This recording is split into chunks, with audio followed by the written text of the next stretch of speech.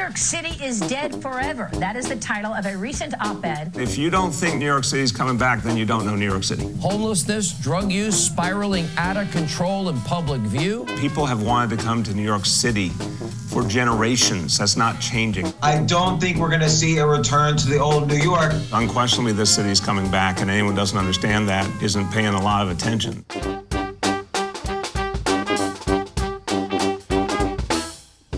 Is New York City really in a death spiral? Will it mount an epic comeback? That debate raged as the coronavirus pandemic took its toll here. Today, the future of this city remains uncertain. I'm Steve Kastenbaum. I've lived in New York my entire life. As a third-generation native Brooklynite, I watched New York bounce back from the financial crisis of the 70s, explosive crime rates in the late 80s and early 90s, the terrorist attacks of 9/11, the Great Recession, and Superstorm Sandy. I'm a journalist who worked in radio for most of my career, and through it all, the one thing I learned is this: anyone who ever wrote New York's obituary has been proven wrong. But now it seems different. Sure, those of us living here are steadfast in our belief that New York will bounce back, but we've also seen some of our neighbors flee the city while others lost their jobs. We see the long lines at food banks, our city's services being cut, our kids attending school in Zoom video calls. We ride the subway while wearing masks and wonder behind the veil whether we will ever return to normal. One thing that hasn't changed, though, is our resilience and perseverance. When faced with adversity, we New Yorkers are undaunted, determined, loyal, brash, confident, and unbeatable. I went across the 5 boroughs that make up this city, and I talked with my fellow New Yorkers about how they're getting by during this crisis.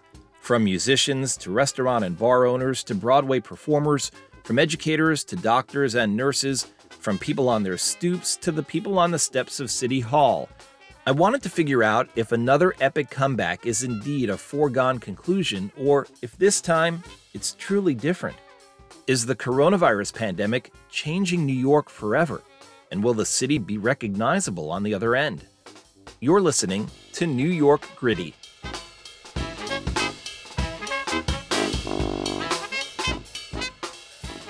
When coronavirus restrictions put the brakes on New York's economy, thousands of musicians saw their livelihoods disappear in the blink of an eye. Broadway shows, club gigs, weddings, corporate parties. If performing live was how you survived in New York, you were out of luck. A few months into the pandemic, as the coronavirus figures fell and the weather warmed, New Yorkers emerged from isolation. Suddenly, it seemed like musicians were everywhere. In parks, on street corners, in public plazas, outside restaurants, breathing life back into the city with every beat.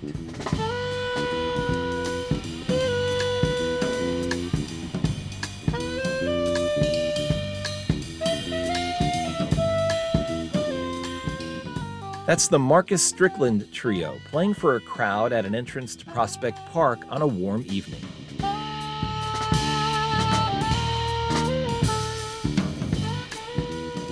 You're from Brooklyn originally, or where are you from? Originally from Miami. We were born in Gainesville, me and my twin brother EJ, but we grew up in Miami and moved here for college. The city was, riding high right before the pandemic happened. Yeah. Gigs were becoming more and more plentiful for working musicians, and then all of that was just shut down in a heartbeat. What did that do to you? Oh well, it's something that's surprisingly. What we're used to, because we're improvisational musicians. We're used to having to make do with what we have. So we're very resilient in that respect. We adjust to whatever's going around us, and what's going on now is that there's a law in place that prohibits venues from having a live audience. So we have to take the music straight to the people, which is actually a little bit better. It's like there's no middleman. It's just music straight to the people. So, yeah. New York has a soundtrack, and music plays a big part of that daily soundtrack. And that soundtrack was completely altered in April and May and March, April, and May. But then June came around, people started coming out again. And then by July, it seemed like there were bands, small and large, on every corner, right? What is it that, as a musician, why do you think that happened? I think everybody was trying to wait it out, see what's going to happen, what's going down, and then we started taking matters into our own hands.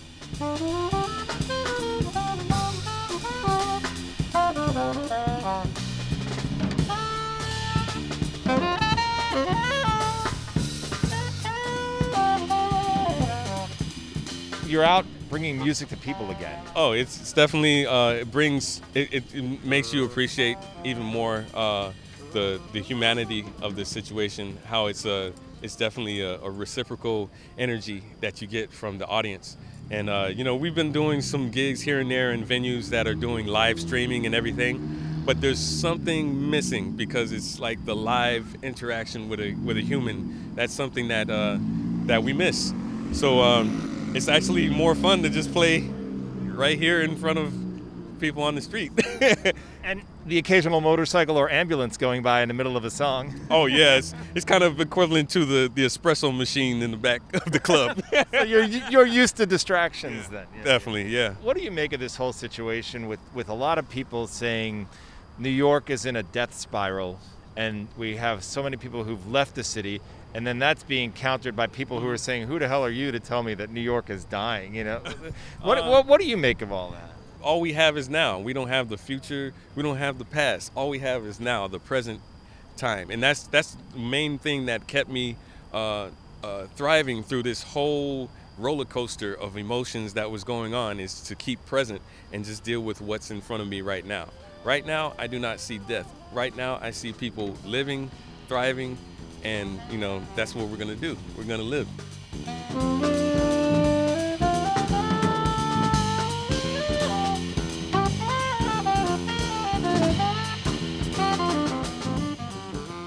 Hi, my name is Ariel Pallitz. I am the first ever Senior Executive Director of the Office of Nightlife at the Mayor's Office of Media and Entertainment. That's a really interesting job because New York is, of course, the city that never sleeps. And so much of its reputation is built upon that nightlife. What does your office do? How did this office come to be? It is an interesting job to have. And interestingly, it was created just about 3 years ago. This office was really created as part of a global movement. There's nearly over 50 offices of nightlife now around the world, and it's really about addressing the importance of the nighttime economy and culture and what it contributes to a society, and seeing it in a whole new way, not necessarily as a liability, but an asset, an economic engine, as well as a cultural incubator, and also part of each city's personal identity. And New York's identity is really unique. It draws people from all over the world, and that flow of people into New York who want to experience that nightlife never ends. This really is the center of the universe culturally for so many people in the United States because of its nightlife, right? Absolutely. New York is very unique in so many ways, in the sense that it really is not just a local but global cultural hub for creativity and innovation and culture. And it is absolutely integrated into who we are. It's why people come to live here, to work here, who visit here. And without it, it's just simply not the city we all know and love. And I think what this pandemic has shown is that it's not a luxury. It's not simply entertainment. It is part of the fabric of who we are in every way, and is essential to bring back stronger than ever. How many live performance spaces are there in New York City? Do you have an idea, a rough estimate of how many there are?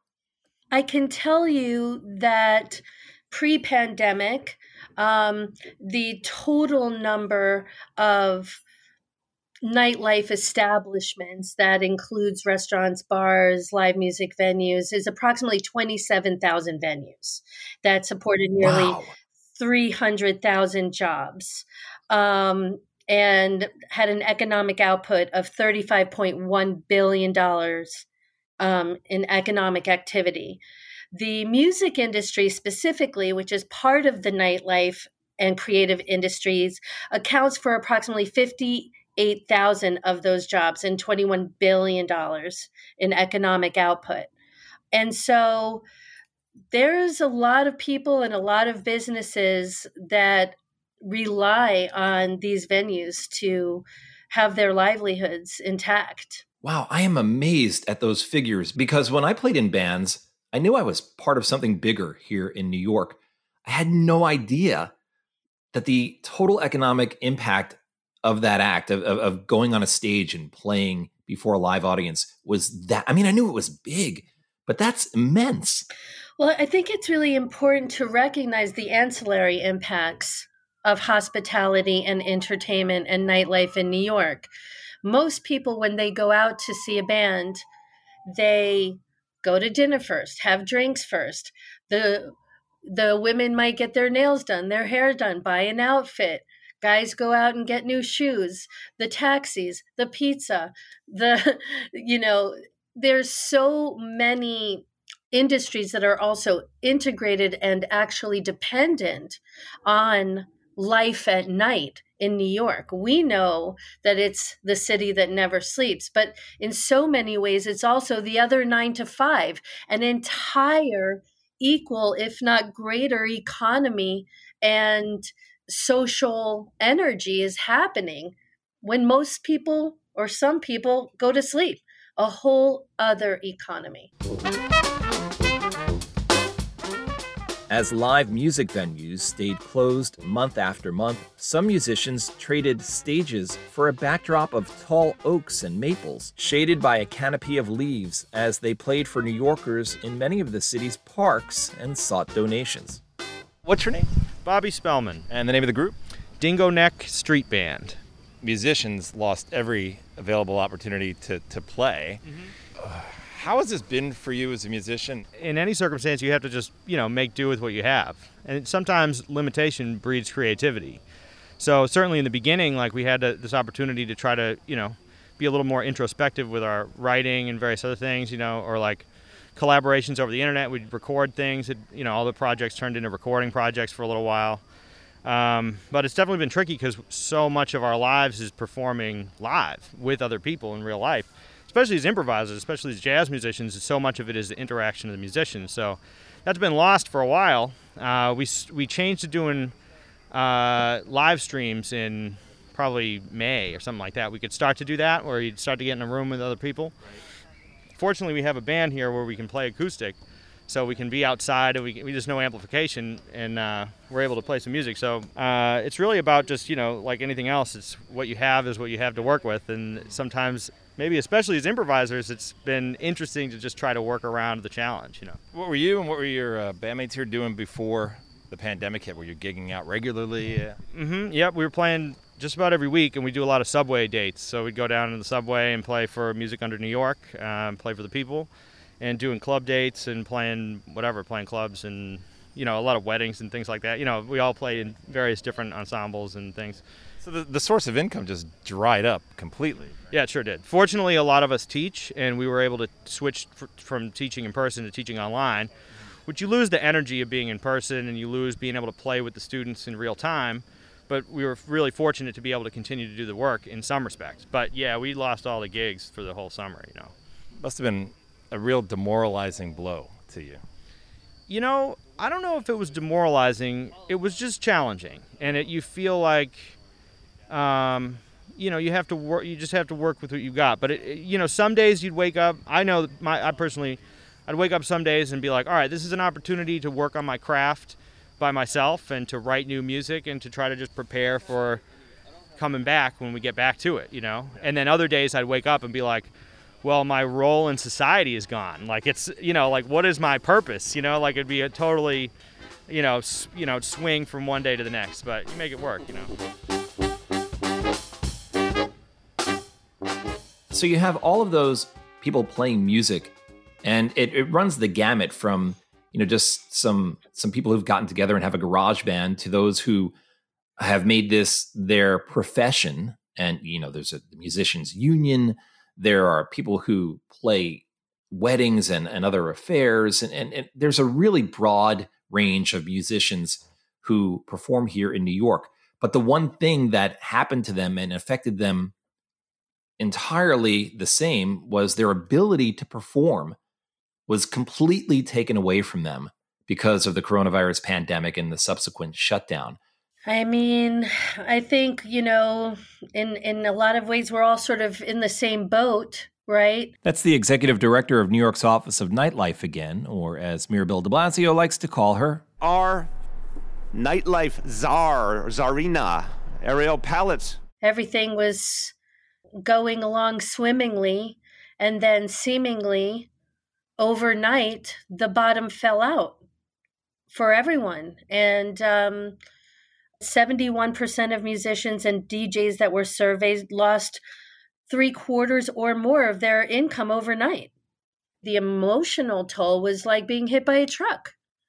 One day you have a living and a life and friends, and the next day it's all dark, and the lights have not turned back on. And from our perspective, this Office of Nightlife, which was created, as people joke, to save nightlife, was in fact, put in a position where now we're in emergency management, crisis management office, and trying very quickly to figure out how to find the floor again to stand on, and to make sure that this city and this industry doesn't fall off a cliff. There's no doubt that, especially for musicians and gig workers and people who live week to week and paycheck to paycheck, I mean, this has been a sheer terrifying experience. It is so important to the lifeblood of New York City, really. And yet for so many musicians, when the shutdown happened, their identity was taken away from them, we hear them say. Mm-hmm. And as things improved, as we had a little bit of a reprieve over the warm months during the pandemic, many of them just took to the streets and came together and started playing in plazas, on street corners, outside restaurants, in parks. Music was everywhere. And people I experienced were donating money, and were trying to help these people.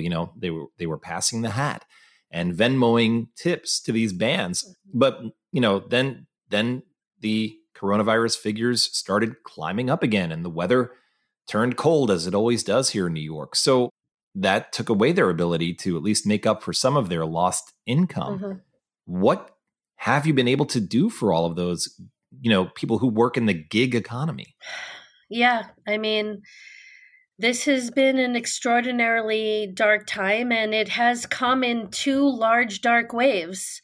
As you mentioned, the first wave was quite dark, and then the sun came out, and we were able to go out and experience some sense of normality and relief. And then we knew going into winter it was going to be another long, dark road before we hit the end of this tunnel as well, and hopefully truly be on the other side of it. So in the meantime, first of all, it's been complicated because from a city, state, and federal level, nobody's been in this position before. And everything, all of the solutions and all of the programs and all of the assistance is being sort of organized on the fly in a crisis management way. And so lots of efforts have been made to help to stabilize these people's lives in their ability to stay housed and fed and healthy and safe. What's your name? Emily Pecoraro. And you play alto sax today? Yes. Okay. I typically play in Broadway, and we play in the jazz scene in town, playing in different big bands, and just kind of gigging around a lot. I have also in the past for a long time worked as a florist, but my main job is music and is teaching. So you're on Broadway. no one knows when it's coming back now. But when the pandemic first hit and it shut down, how were you feeling at the time? I mean, upset, just like the rest of us, of course. I think that they figured out how to like disinfect the theaters. Like that is that science, that technology they've gotten. But what people can't figure out is how to make it safe for people to be in the pit orchestra or to be on stage, and where you can't distance at all. So that's the next big step of like how and when does that come back? It hit us like so quickly. I know, yeah. And we went from doing so well in New York City to literally the entire city shutting down. Yeah. What was that like for you as a musician? A lot of people have handled the emotional reaction to that differently. Where a lot of people I know personally are really struggling with this because what is my role? And I've been working so hard at this career that is difficult. You have to be smart and sort of entrepreneurial to make this work in the first place. And then all of a sudden everything's gone. It's tough, but I don't know. We're creative, so we needed to be kind of tap into that creativity and say, how can we make this work? And emotionally and personally make it work. It's different for everybody. But what can we do to know that this is, it might be a minute, but it'll come back, this isn't forever necessarily. And if certain things won't come back, then okay, well, what's going to come back in their place, and how can we be part of that? One of the trickiest things too is that the performing arts community typically, the job life sort of mirrors the 9 to 5, and that everyone is off of work going out, that's when we start playing. And the summertime when people are off is when we are playing weddings and other things that are outdoors. So the summer is usually our busiest time. And a big thing that a lot of people do to make some money in the summer is playing in wedding bands and different things like that, just different outdoor gigs, and there were none. So a lot of people are feeling, I think, a little bit strapped and a little bit nervous, which is in great part, I think, certainly in Brooklyn, why so many people are just leaving the city. Because it's like, well, there's nothing for me here. We can do all of our recording work remote. Why not go? I have friends that went up to Maine. And what do you think when you see all this controversy over the folks who are saying New York is dead and the others who are defending New York's honor? I mean, it's not dead, and maybe it's hibernating. I don't know. It's really an interesting time, but it's how can it die? How can it come back? This is the cultural hub of, one of the main cultural hubs of the world. I think it'll be a minute, but I think it'll come back eventually.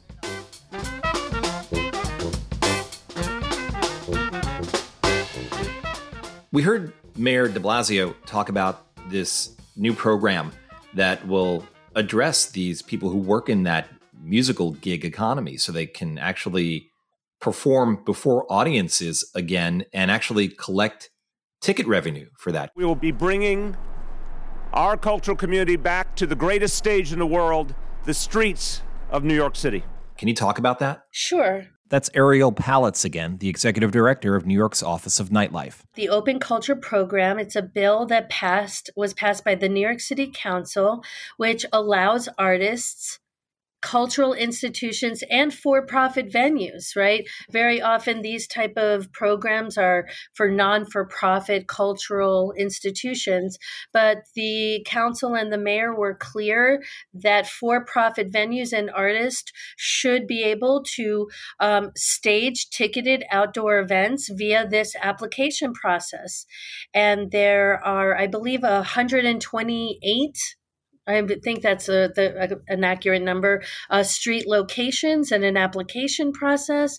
And I think it's going to bring a lot of energy and relief, financial and spiritual, for the city and for these performers.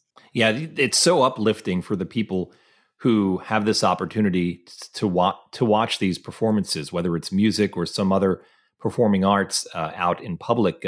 We witnessed this over the summer months. Yes. Crowds of people gathered, and they social distanced and they wore masks, but they were there in places like Grand Army Plaza in Brooklyn, Union Square Park, all over the city. Mm-hmm.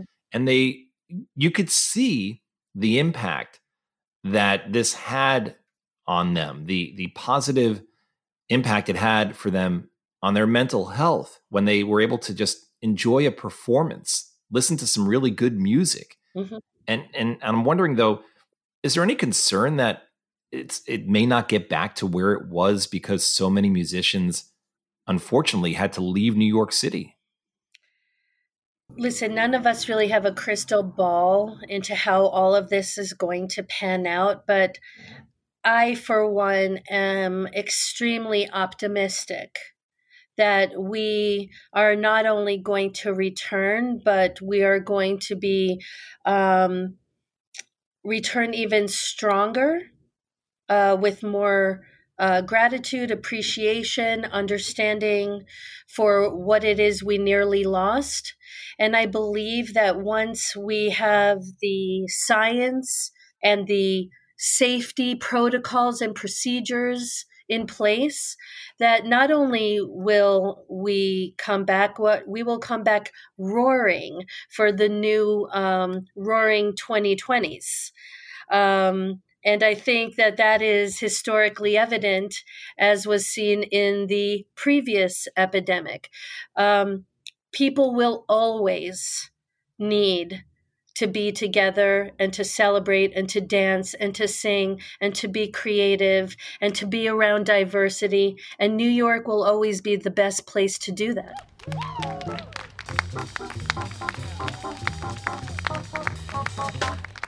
Musicians here face some overwhelming challenges, but despite all of that, many share Ariel Palitz' optimism.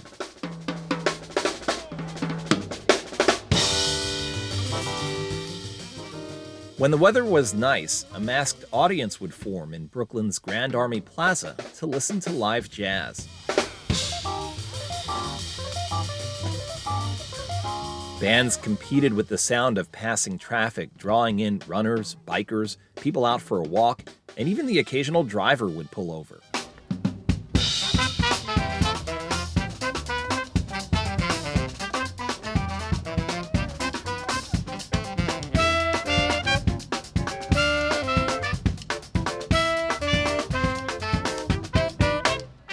My name is Wayne Tucker. I am a trumpet player, vocalist, violinist, composer, arranger, based in Brooklyn from Syracuse, New York. Talk to me about what you've been doing these last couple of months. When did it start? How did it evolve? Well, personally, when the pandemic started, I suppose like when we were quarantined here, I made an album at my house involving all of the guys you see in front of us, as well as some guys and girls that are not here today. A few months in, maybe about the beginning of June, we started to come outside and busk. And initially we did it just for fun, and then we noticed it could be a source of livelihood for us. Musicians really crave being with each other, right? Yeah. Can you talk about that? For me, I enjoyed making music, composing, transcribing, which is to copy directly from recordings, the sounds that you hear. So I had a great time doing that. But I did miss playing with other people, for sure, and I miss playing for people. And so to be able to do it, I remember the first gig that I played was actually an Orthodox Jewish wedding gig, which normally would be one of those things where it's not, it's fun, but it's not the thing that we all dream about. And the very first notes, I was like, oh, I really missed this. I missed this. I didn't realize it at the time, actually. But as soon as we started playing, I went, oh, I really, really missed this. So you got out here. When did the idea hit you to come out to Grand Army Plaza? Can you talk to me about what the air was like in New York City at that time? People were coming out again? Yeah, we were all just coming back outside, and everyone was just happy to see even strangers. It was a thing where you'd even smile or say hello to a stranger, which is not a usual New York thing, And you started playing and... Yeah, we started playing, and the very first time it went really well.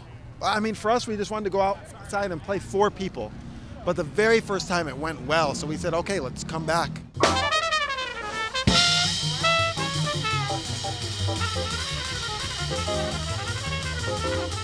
What has this pandemic been like for musicians? I mean, all of your gigs, whether you played on Broadway in the pit or whether you played in the East Village at a bar, right, all of your gigs were immediately shut down. So what was this like for musicians?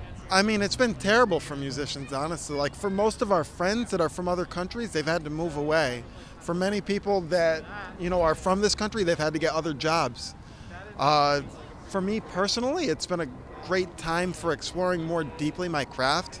And I've been really fortunate to get work, whether it was, remote recording work or things like this, or playing private events for people in these days. But for a lot of people, being a musician ceases to be an option at this point. You know what I mean? It went from a potential profession or a profession to a hobby for the majority of our field, yeah. So when you're playing out here, out in the streets, traffic is going by. Yeah. Sometimes you hear sirens or motorcycle engines, but you also have a crowd of sometimes hundreds of people out here.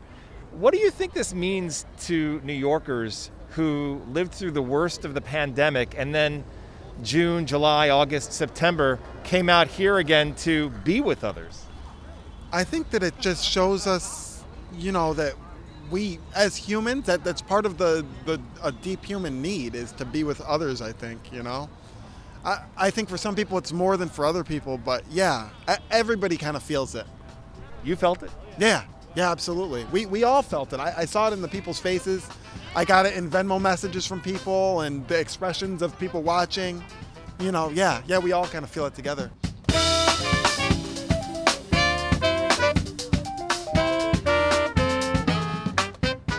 When you hear some people, the naysayers, saying New York is in a death spiral, what do you say to those folks?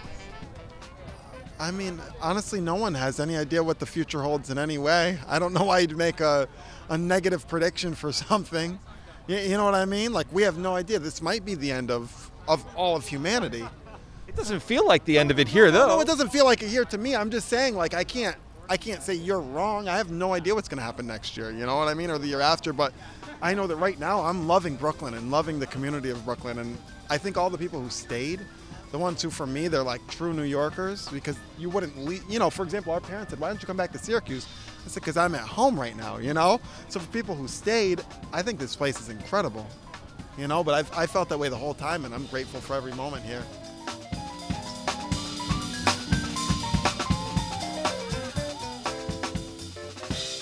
As summer gave way to fall and the weather cooled, coronavirus figures started to spike again here. The music in the streets faded as fall gave way to winter.